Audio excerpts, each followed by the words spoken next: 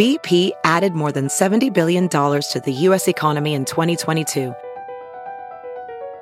Investments like acquiring America's largest biogas producer, Archaea Energy, and starting up new infrastructure in the Gulf of Mexico. It's and, not or. See what doing both means for energy nationwide at bp.com/investing in America.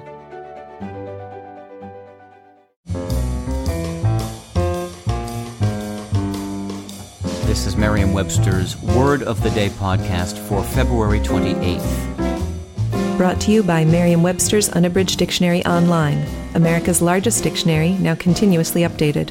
Learn more at merriam-websterunabridged.com. Today's word is pontificate, spelled Pontifficate. Pontificate is a verb that means to officiate as a pontiff. It can also mean to celebrate pontifical mass or to speak or express opinions in a pompous or dogmatic way.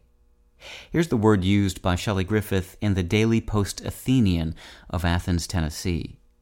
Though the game was another dud, a Patriots blowout of the hapless Colts, sports columnists worldwide were given a unique chance to pontificate on, of all things, the air pressure of footballs.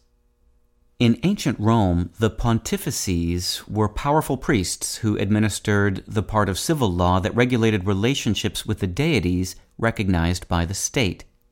Their name, pontifex, derives from the Latin word pons, meaning bridge, and facere, meaning to make, and some think it may have developed because the group was associated with a sacred bridge over the river Tiber, although there is no proof of that. With the rise of Catholicism, the title pontifex was transferred to the Pope and to Catholic bishops. Pontificate derives from pontifex, and in its earliest English uses it referred to things associated with such prelates. By the late 1800s, pontificate was also being used derisively for individuals who spoke as if they had the authority of an ecclesiastic. I'm Peter Sokolowski with your Word of the Day.